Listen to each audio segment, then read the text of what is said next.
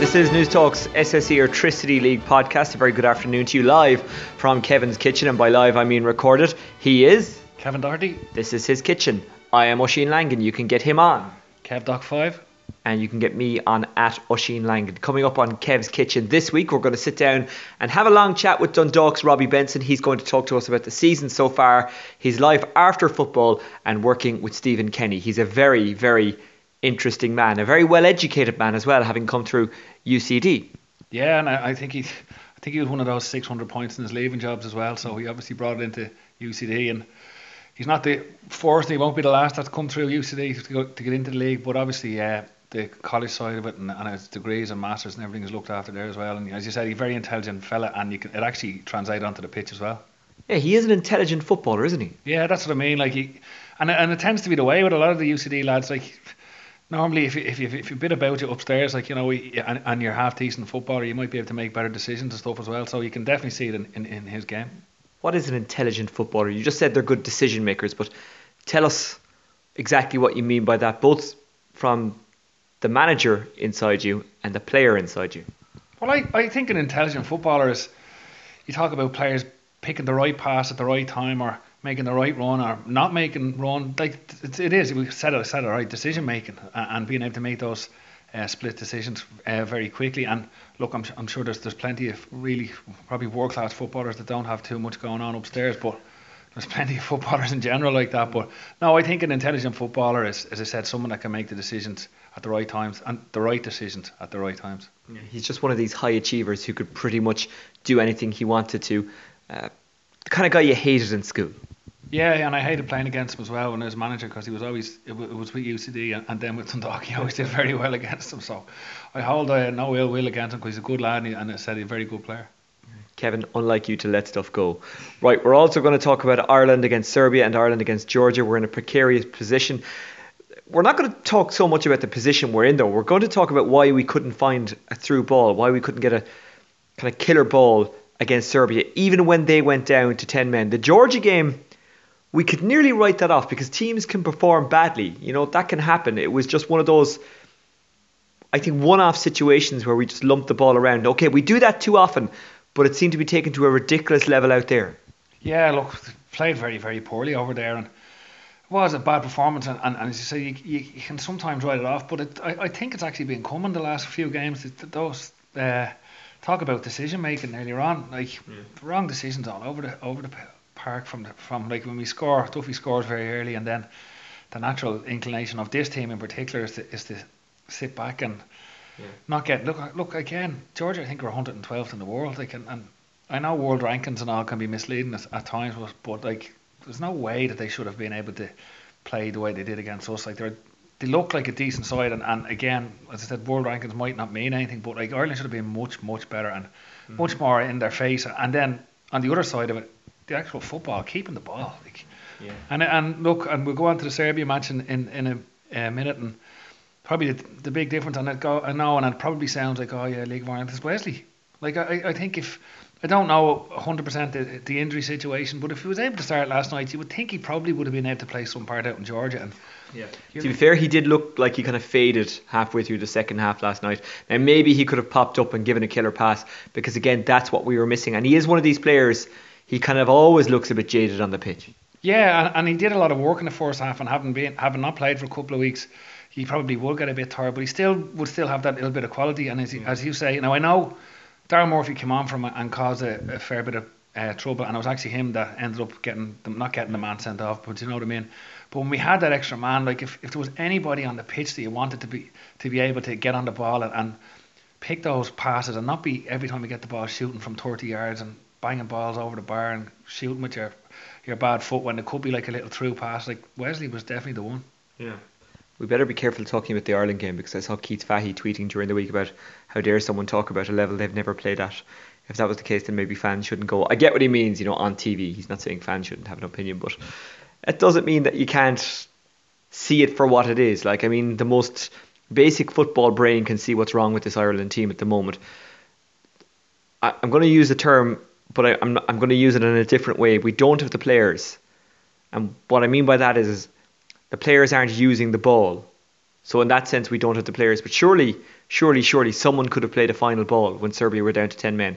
It's not rocket science if you're a professional footballer. And we're going to hear from Martin O'Neill in a moment talking about why they couldn't do that. But I just can't understand how even one final ball wasn't played through. We got unlucky with Daryl Murphy. He should have had a penalty. He was held from a cross. He was going through on goal. He got taken down. The man got sent off. That could have ended up in a goal. But even when we got the ball out wide and skipped past the first man, we couldn't beat the second or couldn't get a decent ball in. Just even Robbie Brady, who probably brought a lot of pressure on himself by that delivery he gave a couple of weeks ago for Burnley, he couldn't even find the killer pass. It was just really, really frustrating. And I can't figure it out, Kev. Am I being harsh to say that you can say we don't have the players, but surely someone can play a killer ball? Yeah, no, definitely. Like, you can't say we don't have the players, because you mentioned one right there. Like, you see Robbie Brady doing it all the time, like playing those passes. And you talk, and I know he didn't play in the Serbia game, but it was the same in the Georgia game. Harry Arter plays for Bournemouth, and like, it looks like from looking from the outside in, it looks like they're being asked to play a different game that they play week in, week out, and maybe not get on the ball and get it up to the big man. And look, going back to times of Jack Charlton, even, like, it was effective getting it up there and putting pressure on and winning the ball back high up the pitch and stuff.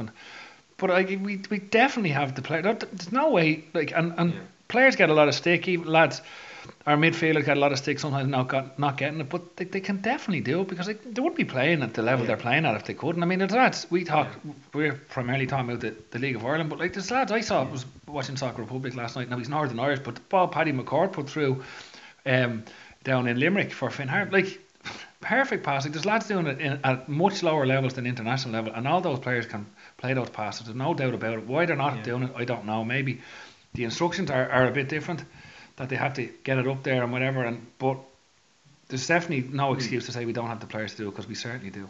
David Myler played well. He did make a difference, and I don't want to bash Glenn Whelan here, because I think when Ireland played badly, he gets the blame, because people look at him and they say, oh, he's not creative and he doesn't play the right ball, and he doesn't have the engine.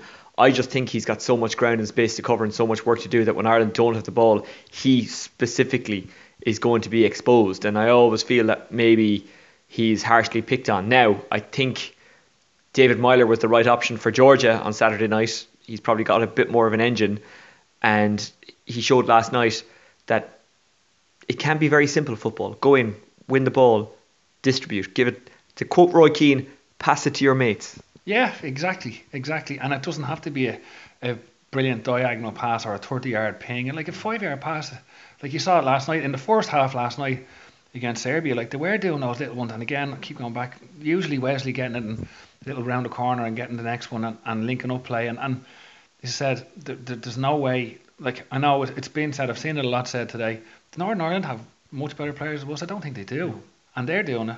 Like, they're doing it at the right time as well, because they were dominated possession-wise against the Czech Republic, but still got the result. Yeah, but they're going out, like, and they're, again, this is a real John Giles thing to say, but they're taking the game on its merits, and they're playing. I know, yeah, but the particular opposition they're playing against, they have a game plan. They can switch game plans. That's another thing we don't seem to be able to do very well. Northern Ireland seem to be able to do it at will, different games, and yet they've kept 7 clean sheets in their group, and they beat the Czech Republic handy 2-0 last night, or on Monday night. Like, and this all goes back to the whole, and Martin O'Neill sort of set a stall out by saying before the Serbia game that they were technically much better than us, and they have, and they've Tadic and they've Matic and they've players playing at the very top level. But as a group of players, I would have thought that we'd have been able to take them on a bit more than we did. Okay, let's hear from Martin O'Neill. After the game, it was put to him kind of a couple of times that we couldn't find a killer ball, and when it came to my turn to ask a question, he'd already answered a question from Paul Lennon of the Star about this, and he said, well, even during our best years we struggled to create goals. Maybe creatively we struggled. I get what he means, but I think that was more the style than the players at that particular time. So I tried to press him on it again. The sound, by the way, from this might not be overly fantastic, because you have to keep in mind it wasn't Kevin's kitchen, so it wasn't a professional environment. But the PA system was a little bit loud, and at these things you don't stand beside the manager and just hold a microphone up. You actually are sitting back away from him, and you get handed a mic and you ask him a question and he answers it, and he's speaking into a mic as well. Anyway, keep that in mind. I tried to ask him about why we just weren't clinical against Serbia, and is there any reason for that? One of the distinguishing features about really, really top class sides is the ability to pick a pass out under pressure, B to deal with it. And tonight, in the last 7 or 8 minutes, I know that we were going for it, but you have to play with your head. You have to, and for instance, James, whom I love, he had a right foot shot at the edge of the box. Conor Hurins, who's essentially left-footed, had a left foot shot, but also had a right-footed shot. You've got to keep that ball alive. This is really, really important. Shane Long's played a ball in about 7 or 8 minutes to go. He's played it thinking somebody's there, but it's just nothing. These are very, very, very important moments, and that distinguishes the really great sides, the sides who are able to deal with those situations. Or we need a wee bit of width again, just to try and create something. We put the ball in the penalty box, as you've just said. That. Although I have not seen it back, but the players are absolutely adamant, as Philip said, that we should have had a penalty kick. Those sort of things change if they do. But I take your point entirely. This is very important to be able to play under that sort of pressure and choose the right pass, the right moment, or the right delivery. News Talk's SSE Electricity League podcast. Martin O'Neill there speaking after the 1-0 defeat to Serbia. He either couldn't get into it or didn't want to get into it, Kevin, and you heard him there. I'm kind of not sure what he, maybe it's harsh to say he rambled, but he didn't really give an answer, did he? But do you think as a manager he knows exactly what went wrong? Do you think he just thought, okay, maybe I don't have the players, or maybe they just didn't deliver, but he didn't want to throw them under a bus? I think you just have to hit the nail on the head there. I think I think in his mind he was blaming the players for those decisions making, again, going back to decision making, and those taking shots and like Shane Long passing the ball to the linesman basically. But he didn't want to say it, and so in some ways maybe in his own head he was trying to protect them. But I mean, he was more or less saying that the players were players were at fault really, whether they didn't stick to instructions or whatever. I thought that just when you say thrown on the bus, I think he just stopped short of that. But I think it was definitely in his head he was disappointed with. Now, and he would be, because they did make some really, really bad decisions. But I was genuinely curious when I asked him the question, because he said even with the great teams in the past we struggled. So I was curious to know, was it a Serbia thing? Did they put pressure on us? They have a really good bunch of players, and I actually looked at their starting 11 last night and was like, I actually forgot how good and how strong and how much depth they have. So I thought maybe it was something to do with that. Maybe it was the pressure and the fear, and no doubt you've seen that as a manager. Guys go out there and they're nearly afraid, and it delays them by a second playing a ball or a split second. I was just very curious. Yeah, and it's funny when you do say, and you're right, when you do look at their team from 1 to 11 and some of the clubs that the players are playing, and even Kolarov scored the goal last night. I was there at City for a year before he went to Italy, and I just don't think that it would have helped the players for the manager to come out and say how much better than us that they are.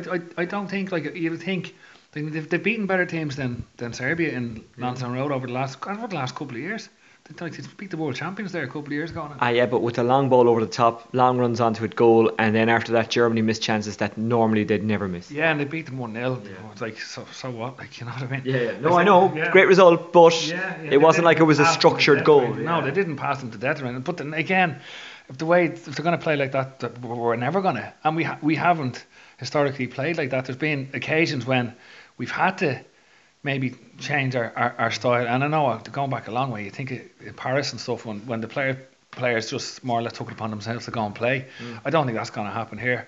But I definitely think that, again, it was proven in the first half last night, we can pass the ball as well as the other stuff. And in the second half, we brought Daryl Murphy on, we were going more direct, did get in. So there's not one correct way to play football. Everyone would like to play like Barcelona, but not everyone's going to do that. I think at times you can play to your strength, which might be going a bit longer, or you can play to what might be another strength if the players are brave enough to get on the ball. Because I've mentioned it already, we have good Premier League players that can get on the ball and pass it, but they just didn't do it. Yeah.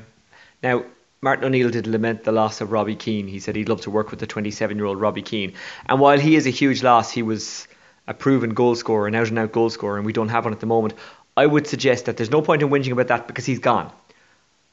What we can be very sad about and feel aggrieved by is Seamus Coleman. And I don't mean to disrespect Cyrus Christie, but if Coleman had got into those positions that Christie did last night, his through ball and his final ball would have been better. Yeah, you're dead right. And he created, I think he actually scored a goal coming in from that side during the campaign. And definitely when we got in, and we did seem to keep getting in down that side, down the right side. Now I say getting in, like a better pass or more direct one run by Christie would have been more beneficial for us. And he wasted a lot. Again, he cut inside a couple of shots and his crossing wasn't really beating the first man. And we did get into positions, and yeah, you don't know, like every team would love to have Seamus Coleman playing, but he was particularly missed last night. And even then the goal, I know it was from that area of the pitch, like we got caught on that side a couple of times. Now, in fairness, it was John Walters tracking back, but even go back to George, the goal came from that side of the pitch as well. So you just don't know what sort of. Well, obviously he has a massive influence, and he's such a good player going forward. We definitely missed him going that way as well. Okay. Final one on Ireland. Do we have any chance? Do you think we'll beat Moldova at home and then maybe sneak a result away against Wales? It's just like the kind of thing we do. Yeah, I do think we have a chance. Like, you would expect us to beat Moldova, and again going back to Wales. Wales are doing all right, but they have a tendency to drop points as well. So if you go into the last game needing to beat Wales to get second, that doesn't necessarily, by looks of things, mean that you're going to be in the playoffs either. Yeah, there's still a big chance that our group could be the one that misses out. And even then, I just heard today that the playoffs are going to be seeded, so it's going to be a really, really tough task. Like if you ask me now, do you think Ireland will be going to Russia? I'd say no. Is there a chance that we could get come second in the group, say, rather than even second in the playoffs? I think there is a chance. Okay, let's talk League of Ireland, because funnily enough, that's what this podcast is all about. We are in Kevin's kitchen. Kevin has even turned off the fridge, so the sound is a little bit better. Kevin's kitchen, as you may be aware if you were listening last week, is a kitchen of legends, Kevin. Built by a legend, a League of Ireland legend. Yeah, Mick Bourne did most of the house, really. We sort of did it up when we moved there. Mick did it. Fred Davis painted the whole house. So, yeah, there's a bit of League of Ireland. I can sense the history from the walls here. It's amazing. Right, let's talk about Shamrock Rovers against Cork City. Shamrock Rovers beating Cork City 3-1 in Tala. This last period of days just keeps kicking me. It started on Friday with that defeat. I said, okay, that's grand. I've an All-Ireland final to look forward to. Lost that, Galway, a better team, no complaints. Then I said, okay, Tuesday, Ireland, the boys in green, they'll pick me up with a win, or a draw, or spirited display. And while there was a bit of spirit in the display, ultimately we weren't good enough. And I'm seeing a lot of people talking positively about the display last night. It was better than Georgia. That's where it ends. I mean, let's not get carried away. Anyway, let's go back to the start of a fairly miserable 5-6 days for me, because that's what it's all about. Cork City losing to Shamrock Rovers, but by the sounds of it, deservedly so. I didn't get to see the game, you did. Yeah, very much so. Rovers did very well, but my overriding thought was that Cork were so bad. And like even when we spoke about people criticising Cork and a little bit even ourselves over the last couple of weeks, but I hadn't done it so far, but I just thought they were so poor on Friday. I'm not trying to take anything away from Shamrock Rovers. They went out, played really well. Yeah. Well, of course they played well. It was their cup final. It was Cork's cup final, wasn't it? No, it was their cup final. All right. Well, they won it, so they and deservedly so. Rovers seemed to have a much better tempo to them. They were they looked solid at the back. Ronan Finn ran the show in the middle. Yeah. Young Aaron Poulter came in, 17, small little lad, looks like a baby, and was very, very good. He's a kind of a speedy winger, isn't he? We've got a trick or two in him. He has a trick or two inside, but he was playing in the middle. Okay. And he played against his very first game, I think, was against Longford at the last game last season, and he played, and we were looking at him thinking, oh my God, like, because again, he would have played against you guys as well in the EA Sports Cup, wouldn't he? This year, I think.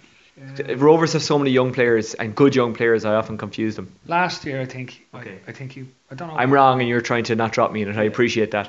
Anyway, I quite clearly have no clue about this kid, but I've heard about him. Tell me more about him, because you have seen him, and I think I have, but can't remember exactly when. You might have seen him somewhere. You would have seen him playing for Ireland when the European Championships, when they were on at the under-17 Championships. Sure, I watched those on Eurosport. I'm sure you do.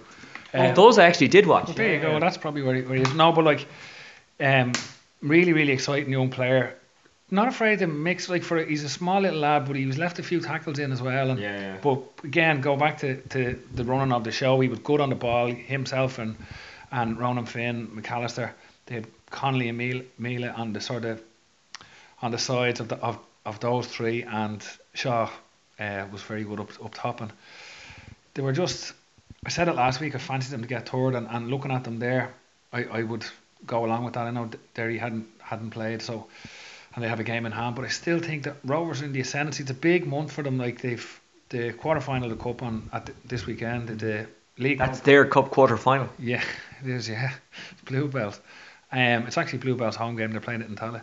They have the League Cup final against Dundalk. Yeah. And then that is also their cup final. Literally a cup final. Yeah. And then they have obviously the league games to try and finish third. So I think it could this month could really tell it whether it's going to be a you could say an exceptional season for Shamrock Rovers, or just maybe like just sneak into Europe through the back door of the cup final or whatever league. So we have spoken an awful lot about Shamrock Rovers in the last couple of weeks, just given the nature of the games they've been in, and we've spoken positively about them, and rightfully so, in the job that Stephen Bradley is doing. I think he's doing a really good job. But what about Cork City? What you mentioned, what Rovers did right. What did City do wrong? Why didn't they counteract? Why couldn't they get moving?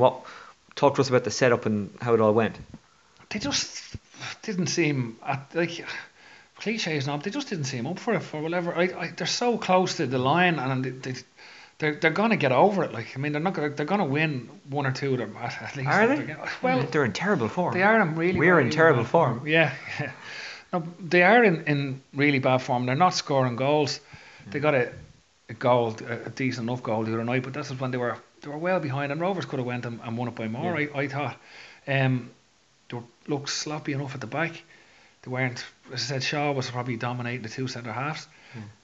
It's weird, isn't it? I mean, if it was just a matter of they're not scoring goals and creating goals, you'd say that's purely down to Shawnee not being there anymore. And while of course that's an issue, he provides an outlet. It sounds like, at the back. What? Yeah, they're conceding way too many, and even I mean, Ronan Finn's goal was probably 25 yards out, and no one went to press the ball even close quick enough, and then it ends up taking a deflection off Alan Bennett. I suppose it was unlucky for McNulty in that sense, but nobody had the urgency to go out and press the ball and try and stop, because Ronan Finn 9 times out of 10 when he's in those positions shoots, and it was on his weaker foot. He was still able to shift it and get the shot away. Even the third goal, which was I suppose was a killer, again it was Ronan Finn down the right, got a pass from Simon Madden down the right side, and was able to get the ball, turn, keep going with the ball, keep going. Nobody pressed him. Ryan Delaney should have went and pressed him. He was able to pull the ball back. Michael O'Connor made a good run and a decent finish, but he shouldn't have been able to get the ball in the foot, or at least should have been put under some pressure. And for me, that we know Cork are good players, and obviously they've been exceptional for the vast majority of the season, but it looks like they're just they could win the league by 15 points and we'll say they limped over the line, which sounds ridiculous in itself because they were so good. But all of that work that was done previously, like if there had been longer left in the season, there's a possibility that you could see it going a bit closer. But the reality is it's not, and they've done their work. And as I said last week, I genuinely, and I believe that the best bit of business they did all year was keeping Sean Maguire for as long as they did. Yeah. They've Longford in the cup away this Saturday night. They could do with a confidence boosting win. That's actually a really strange thing to say about a team who you have the table in front of you. How many points are they ahead in the league? Okay, they're whatever they are ahead in the league, and still they look like they're suffering with confidence. Have you ever been part of a team like that who had a big lead, or a team that just had a wobble, and what are your memories of it? I certainly don't remember being. They're 14 points clear, by the way. Okay. I certainly don't remember being that far ahead going into it. Couldn't have just shown me the table and couldn't have had to take the credit yourself, had to take the line. Classic Kev. Couldn't have just off mic just show me the table and go, here you go. But no, you had to take the credit. Classic Kev. Your ex-teammates warned me this would happen. Anyway, go on. What was I saying? Yeah, I don't remember being this far ahead. I think you might have. No, even 3 times. I don't remember. It was last couple of games maybe. I haven't seen a league like this before. Like that they were so far ahead, and to be able to lose the last few games that they did and still be so far ahead probably says as much about the rest of the league. How that obviously Dundalk dropped off this year.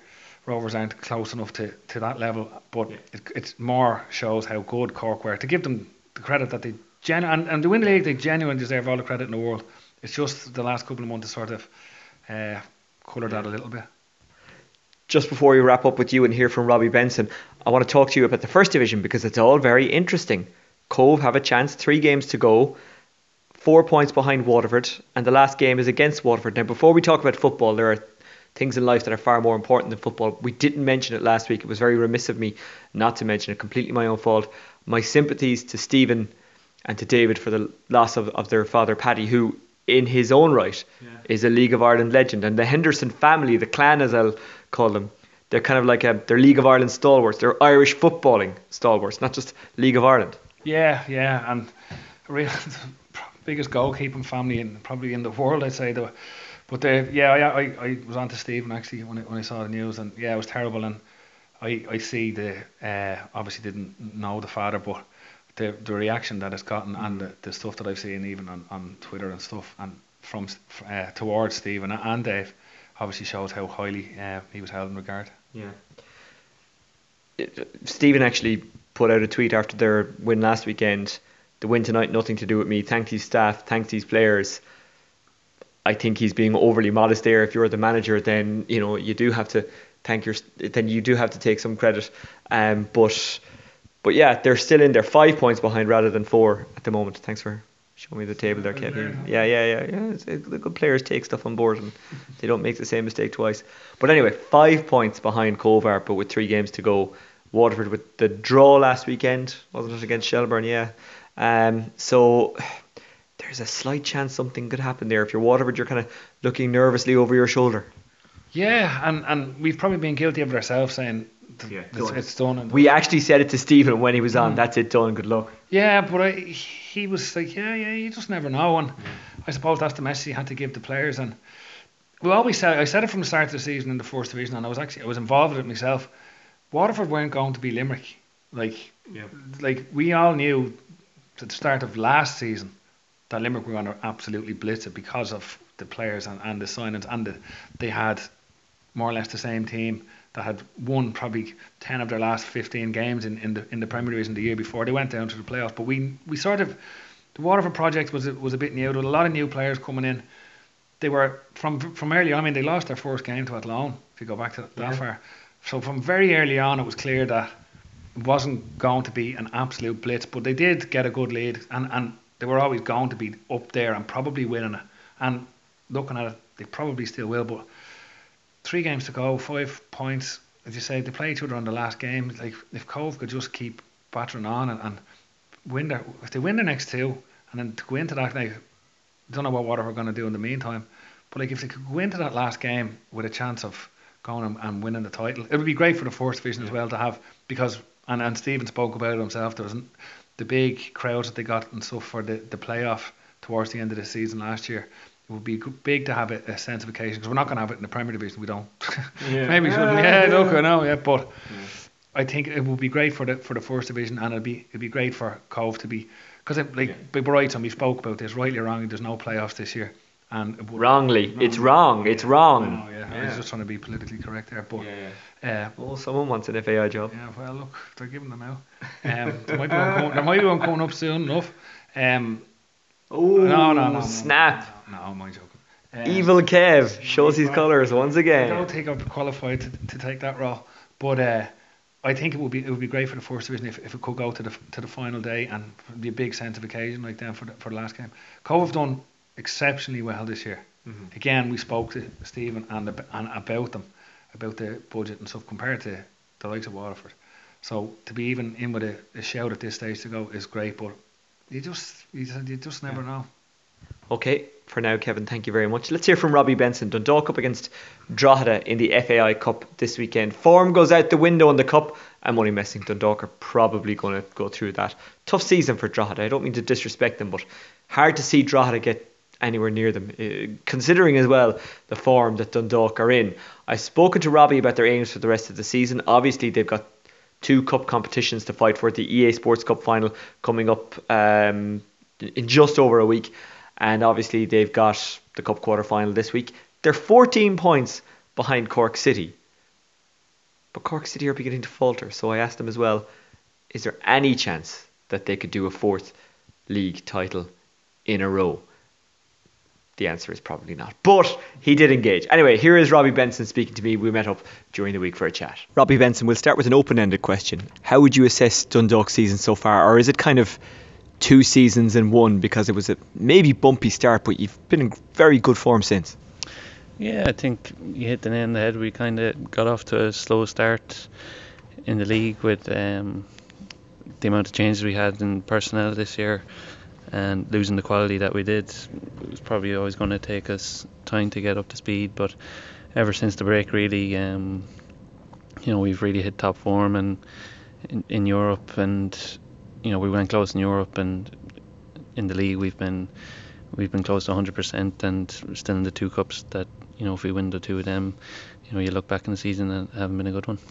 The European thing, obviously when you don't match what you've done before, maybe it's a disappointment, but what I would say is that you can still take an awful lot out of it. I mean, you still went toe-to-toe with the incredible European entity, and we've seen since how good Rosenborg are, and you were the lick of paint away from beating them. So do you kind of retrospectively take a lot of pride in that and look at it as an achievement? I know you're winners, I know you wanted to get through, I know you're disappointed you didn't, but you must look and go, actually, we're still a good team, we're still a good club, because they outrank, resource, everything Dundalk, but still you came very close. Yeah, I suppose after the game, when you come off the pitch, you're going to be disappointed, but as you said, when you look back, we didn't disgrace ourselves, and the first leg, we were by far the better team in my opinion, and I think the most disappointing thing from that was the goals we gave away were quite soft, and if you give away goals from set pieces, it's the one time you're equal with the oppositions at a set piece, and they can't really outplay you. So to give away a goal and right before half time in both legs was the downfall of us, and that was disappointing. But as you said, Rosemont qualified for the group stage of the Europa League, having beaten last year's runners-up, so it just shows the level that they're at, and we weren't too far away from ourselves. But I suppose going on to next year, it'll give us confidence to that we can compete at that level again. And rather than dragging you on, it seemed, or rather than dragging you down, it seems to have spurred you on domestically. I mean, you've been in very good form since. Yeah, I think when you have to raise your game to the level required to compete in Europe, you bring that home. We found that last year when we had so many games towards the end of the year that everyone was kind of in the zone when they were preparing, and we went on a good run after Europe last year in the league, and did the same this year. I think we've conceded 3 goals domestically and scored 40 odds, so we're really hitting top form, and hopefully we can bring that into this Friday and draw it in the quarterfinal of the cup. Yeah, it's a big local derby coming up. You have gelled as a team as well, and it was always going to be difficult given the guys that you lost, and even those who have come in who are very talented, it was always going to take them time to settle, and even guys who were already there who are now getting more game time. It just takes time, doesn't it? And I guess Cork City go off on this freak run, which may never happen any club again, and that kind of skews it, that knocks you out of the title race, well, maybe up until last week anyway, and that must have been kind of hard at that time for all you guys to get used to each other, to see this happening. Did it drain the confidence a bit, and how did you get it back?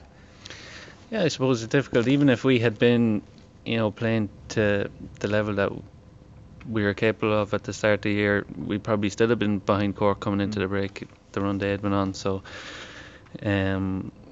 it's disappointing when you're not going well, but the lads that have come in, and I think we lost 2 international players. It just shows the difference. In Cork have done the same, or I'm sure Shane Maguire will become an international player in the near future. So, it definitely does impact when there's not a lot of players that have played in the league that were at that level in the last 15 or 20 years. So that's going to have its effect. But the lads that have come in, Nicholas Vemelin and Michael Duffy, to replace the 2 lads that left, have probably been our best players over the last while. So that is a big help. But I think we missed a few at the weekend against Pats through injury, myself included, and some of the lads who came in that hadn't played much over the last while have been we're a couple of our better performers on the night. So we've the squad to cope now with the demands coming into the end of the season. And this is the time of the year that you want to be peaking. It's just a pity to end the league where we were so far behind. But Cork City have hit a few bumps on the road. Is there any thought in the back of your mind, maybe, just maybe, if we keep winning and their form, I can tell by the smile on your face you think maybe not, and their form keeps going the way it is, maybe, just maybe? Look, there's a slim possibility, but it's nothing that it's really out of our control. And it's kind of nice though that all the pressure is on them, isn't it? I mean, you can just keep doing what you're doing and people are going to keep focusing on them at the moment. Yeah, well, they were your words, not mine. But and I'm a Cork City fan, so they were hard words to say. Yeah, look, we just need to, keep performing, as you said, like every week, that we can just go about our business, and we've done that well over the last while. So, we'll see where it goes. We've the cup for the next 2 cups in the next 2 weeks, so we've a little bit of a break from the league. So, hopefully we can get into the semi-final, which will be a big day, and then EA Sports Cup final the following week against Rovers will be a very big game. Yeah. Look, even if Cork City win the league, there's still 2 cups for you to fight for. The EA Sports Cup final you're in, and obviously there's the FAI Cup. Do you have to win silverware for it to be a good season, given the standards you have set yourselves? I suppose if you had told us at the start of the year that we wouldn't have anything to show for our efforts this year, we would have been very disappointed. So, we put that pressure on ourselves as well, that we want to win every competition that we enter, and there's also Leinster Senior Cup that we're in the semi-final of as well. So, at the start of the year, I suppose you look at your targets for the year. The main one is to win the league, and you can be a bit clouded into thinking it's a bad season at the end if you haven't won, but you still have 2 cups. That's what we can end up at the end of the year, and if that's the case, that's a good season in anyone's book. Talk to me about being a professional footballer in Ireland, because even if you're successful, it's a pretty precarious job. So I noticed with Dundalk, a lot of you have degrees, a lot of you are very well educated, a lot of you could go and do something else if you wanted to or needed to. I know that's the case with you. So is that good to have at the back of your mind, that you kind of, it's not, while football is your life, probably it's not the be all and end all, and it has to work, or you're in a spot of bother? Yeah, I guess you don't have to worry so much about your future. That when football is finished, you'll have a job to go to, hopefully. But at the same time, I remember when I signed with Dundalk, I was sitting talking to Stephen Kenny across the table, and I was telling him the exact same thing. It's great that this is my time now to become a footballer, and that I always have that to fall back on. And he said to me, hold on a second, I don't want you thinking like that. This is your life now. This is your life now. Yeah. You have nothing to fall back on. This is what you're doing, and that's it. And I don't want you thinking about anything else, which is something I never thought about, because I was always of the other mindset. But it really put a thought in my head, and it just kind of shows the kind of manager he is, and the first bit of his mindset that I kind of experienced, and it was a good one. And were you a full-time footballer when you signed, or were you working? What was your situation? No, so I was in college for 4 years in UCD, and I was on scholarship there. And when I finished, I decided to do a master's in actuarial science. Yeah. So I stayed 1 more year, and that was my background. So I'd been just playing part-time and in college juggling both, and it makes a big difference. I found, since I've put all my efforts into being a footballer, that you really see the rewards when you're concentrating on all aspects: your gym work, your nutrition, your rest. That probably stuff that I might have neglected in the past. Was that hard to get used to, that, to being a full-time professional athlete? Because I guess if you're playing part-time and you're passing the chipper and you're starving, you might think, I'm part-time, I have to have a life. Whereas if you're an athlete, you just don't have that. Whereas if you're a full-time athlete, I should say, you maybe just don't have that. You have to live like a full-time professional athlete. Yeah, I guess so. It comes down to your mentality, though, and I'm sure there's a lot of full-time athletes that wouldn't be the most driven either, and they don't live their lives as well as some part-time athletes. So it's not just, you're in box A or box B, but I moved up to Dundalk and I was thrown in with the lads who had been there, and the players themselves, they look after themselves really well, and it was easy to kind of follow in their footsteps and take me under their wing and bring me along. So I was very grateful for that. Environment is important, and it's kind of one of the reasons we're here today at the Sport Ireland campus, is because they're trying to create a fitness environment for families. And I guess being in that Dundalk environment, if you're around good people doing the right things, that's important. You'll probably do the right things yourself, and I guess it's the same at a family level as it is professionally. Yeah, it's, as you said, the environment is important that you're in, and if your schoolmates or your family aren't that sports oriented, it might be a little bit difficult to get out and experience things that you can do. But it just shows the campus here is of high caliber, and the message today is that it's not just for full-time athletes. It's anyone can come down and get involved, and it's a great event that's going to be on Sunday week. And are you aware of the positive effect you have on kids when you do what you do with Dundalk? I mean, last year you obviously drew attention from the sports media, even the sports media that wouldn't normally follow a League of Ireland team. You kind of jumped off the sports pages into news, and that creates a positive effect. Kids want to be the next Robbie Benson, they want to be the next Andy Boyle, they want to be the next Daryl Horgan, David McMillan, etc.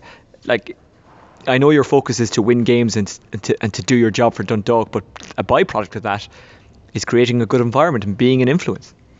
Yeah, I suppose I've lived in Dundalk now the last 18 months, and you see a lot of kids in Dundalk jerseys going around, which is refreshing to see, rather than the typical English team's jersey. So that's important, and not only kids but adults alike when they bump into you, they say how good it's been for the community up there, and it's really refreshing to see that you can impact people's lives like that. And we just think we're playing football on a Friday night, but it means a lot more to a lot of people. Robbie, well done. Thank you. Thank you.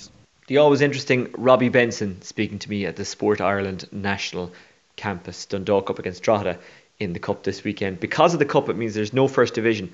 I don't think there's any Premier League games either. No. So it's a weird one if you're those teams who aren't in the Cup, especially if you're the nervy ones biting your nails in the relegation battle. You just want to get going again, especially if you've been knocked out. Like St. Pat's duffed 6-0 by Dundalk. I know it was the Cup. I know that as it stands, they look the more comfortable of those teams battling relegation. But could that set them back? Could that have any bearing for the rest of the season, that kind of hammering?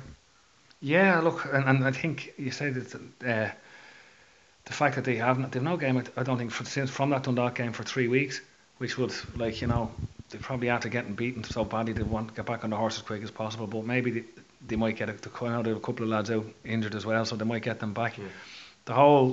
It was a bad result. They went down to 10 men, which against Dundalk is a really hard thing to recover from, because they moved the ball. Serbians made it look easy going down to 10. Yeah, well, I was listening to Joe and Doe last night. Thought it was easier to play with 10 men or defend with 10 men. So maybe that's what Serbia found that the right thing to do. But going back to Pats and Dundalk, I think sending off, I said, of Birmingham, the penalty really set them back. They got 2 goals. They got a goal right on the stroke of half time against Dundalk as well. Dundalk, really, really good. Good to see Dylan Connolly starting to get going again, and seemed to be very impressive from I only saw the highlights, but it's unsurprising, isn't it, given like what we've just heard from Robbie Benson, that Dylan Connolly is playing well, because Robbie talked about how Stephen can make you a better player. Yeah, and it's been proven. Like, we spoke about this before, about how many players he's made better, technically, physically, everything, tactically, everything. Like, he seems to be able to get them, and I think Dylan will go on and do well. But back to Pats, yeah, looking at it, there's really 6 teams in this. Like, I'm sure we'll talk about it after the Cup weekend, but yeah, it's a massive couple of months for the likes of Pats, Limerick, the whole lot of them, Finn Harps, the 3 that are there in the positions at the moment. So it's going to be a real rat race to see who gets out of it, and it'll be certainly very interesting. It's the only interesting thing, and that is about the 3 teams going down, is that it's still all up in the air. There's no Drogheda are gone. We'll all accept that, but out of the other 2 spots, then it could be 2 from any 5. Well, just before we leave Kevin's Kitchen of Honesty, I want to get to one particular tweet. I put out a tweet earlier on saying we were recording, and if anyone had any questions, they could send them in to us. Gerard Rowe has sent one. I assume that's Ger Rowe. That's butter, yeah. Yeah. Ask him if he was one of the breakaway crew in Marbella when Shells had a team night out. Smiley face, emoticon. Well, actually a winky face, sorry. He might tell you the story of the only man to be caught. So Ger Rowe asking about a breakaway crew in Marbella. I assume when you played with Shells, Kev, and you being the only man to get caught. Tell us more. And this is your kitchen. This is Kev's kitchen. It's the place for confessions, the place for honesty. Well, I think, I do know what he's talking about. Obviously, we used to go to, back in the days when we used to go to Marbella for pre-season stuff. Wow. I think, we went 3 times, I think. Why did Shells go bust again? Yeah, I know, yeah. Well, we weren't the only ones. I was there with Longford as well. I think. Longford? Yeah. Wow. Yeah. Cork and Drogheda and the likes. I think it was the teams that I don't know how they got it. The teams that had more money than they knew what to do with, or thought they had, but actually didn't. Anyway, Separate issue. I don't know whether I should be telling this story because, like, I'm still hoping to have a managerial career again at some stage, but can't be preaching to players about behaviour. But anyway, I was one of these things. I think we were allowed out for a little while, and then Pat would say, "Come home," and you'd have to get back by a certain time. But so we all went back and went to bed, and then we would tend to go back out again. Hope, of course, we would. Well, that's like, and look, Marbella wasn't the only time. We did it plenty of times. And we actually had a security fella, Big Derek, with us that was supposed to be looking after us or whatever, but he was out on the prowl looking for people. There was whispers that maybe that there was more or less the whole team went back out again. And I think my recollection is a little bit hazy because I said we were out for a while before we came home. I think we were in an underground car park and hiding on the ground, rolling around playing commando and stuff, and hiding between cars and under cars. But anyway, we said we make a run for it, and somehow I think Pat, as bad now as his eyesight was, I think he just got the laser surgery done, and I obviously I must have had a fairly distinctive run, but he was able to spot me out of whatever 18 lads running that it was definitely me because he recognised my my run. So yeah, I think that's what Butter's referring to, alright. But as I said, it wasn't the first time, and we did it another couple of times, and it didn't really do us any harm. We did okay. Well, that's fair enough. What was the punishment? I think it was the time when Eamon Collins was there. We used to do this sprint test, and we did it the next morning anyway. And it was a real lung buster. It was the one that we hated doing the most. And I remember him setting it up as we were training, and everyone said, "Oh yeah." I think I probably got the blame for it because I was the one that got caught. But look, it was all fun and games, and we got through the test. And as I said, we probably went on to win the league last year, so it was probably all right in the end. Jokes aside, I'm sure managers they kind of know what happens and they know they have to stop it, but they're kind of okay with it because by the sounds of it built up a bond. Oh, definitely, yeah. And there's some managers that would have been organising trips. I was on a trip to my first pre-season trip with Shells was a week in Cyprus, and I probably can't really hide who it is here, but when a manager that ends up taking over the team was one of the main instigators in organising a night out that was Dermot Keeley was the manager had said no to. Now I actually that night stayed in my room with Jim Gannon and Tony McCarthy, and we stayed in and watched James Bond Octopus. He was on that, so I remember it that well. Wow. So you have a better recollection of that night because I stayed in. But like managers go then, and I did it myself, as I said. When you're a manager, you try to do all the right things and preach all the right things, but like when you're a player, sometimes you do maybe like to bend the rules a bit. But it did, and as you're going back to your point, it does no harm to have that bit of togetherness as well, like with the lads, and it's something I don't think that the players do as much now. And it's not. I'm not trying to harp back to a drinking culture. It wasn't. I mean, we were there for a week, and it wasn't a drink touch strike or anything like that. It wasn't as if we were out drinking all the time. It was just, as I said, getting the lads together, and even the things like I remember Stewie Bourne jumping out a window in Lille after him to go out to pick up a few drinks. So it was just to pick up what? Pick up a few drinks that a delivery fellow was delivering to the hotel, like mad stuff. But it was even those things sort of bonded like a little bit of it was a fun and games because sometimes you're away for a week and there's very little to do and you focus, you play your match, and we did our work as well as if we were taking the piss. We were doing our work. But yeah, it kept us. And as I said, that group of players like would still be fairly close, you know, and it has as much to do with obviously winning stuff as well. But like little things like that don't do any harm, I don't think, the odd time. That conversation kind of sparks an interesting and I suppose important question. Was Roger Moore the best Bond? Yeah, for me probably.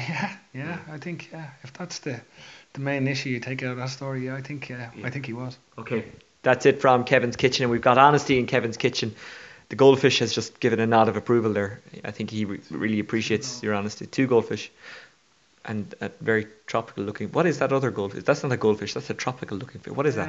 Well, the gold one is called Goldie, and the other one is the colourful one is called. You footballers are really good with the nicknames, aren't you? If you think it wasn't my choice, we did have a black one called Ginger, but she sadly passed away. Oh. So we got Destiny instead. So they're doing all right. Yeah. Okay, well, the Destiny moment of honesty has been brought to you by Kevin's Fish in Kevin's Kitchen. That's it for this week. Thanks for sending in that question, Gerard Rowe. You certainly gave us something different this week. So former teammates, by all means, keep those questions rolling in. How can we send abuse to you, Kev? It's at KevDoc5. And you can get me on @Oisin Langan. From Kevin's Kitchen, it is goodbye.